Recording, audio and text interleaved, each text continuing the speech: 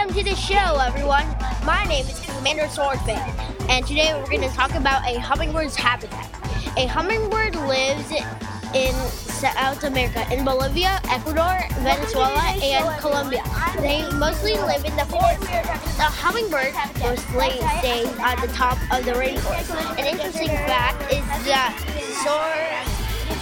sword-billed hummingbird beak is longer than its own body. It is least concerned on the conservation side. It is about 6 inches. It eats insects, honeysuckle, sap, flowers, and nectar.